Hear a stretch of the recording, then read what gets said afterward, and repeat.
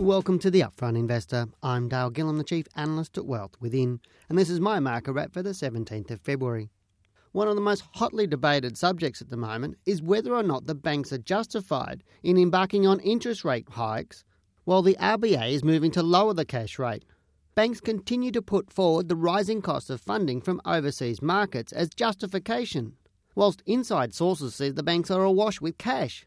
As the demand from retail and business borrowers in Australia has dried up, why do the banks need to continue to complain about the cost of funding from international markets and lean on Australian borrowers? It just doesn't make sense. Perhaps the real problem is that Australian banks haven't been quick enough to adjust their funding models to the current climate. Having worked in the banking industry many years ago, I recall how Australian banks fostered and built their businesses with a strong depositor base. But with huge advantages in technology, banks were able to source cheaper funding more readily overseas, adding to the expansion of easy credit, and we've all seen the effects of that with the GFC.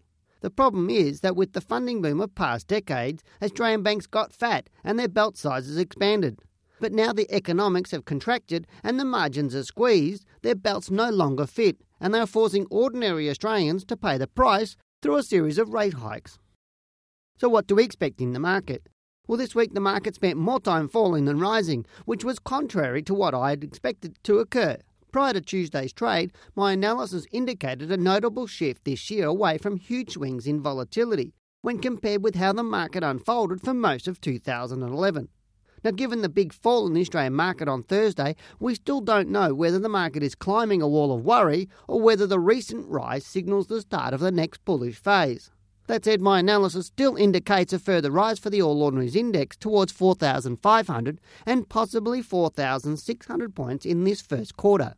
It is typical for the market to rise for 4 to 6 weeks before it pulls back to test support prior to a further rise. To date, 2012 has shown what is considered to be a normal bullish cycle, and if this continues, it augurs well for the next cycle to be bullish. As I've mentioned in my previous reports, the market has proven on numerous occasions that it wants to remain above 4,100 to 4,200 points, and I expect this to continue to hold for at least the foreseeable future. For now, whilst not becoming complacent, we can all enjoy more bullish conditions while we have them.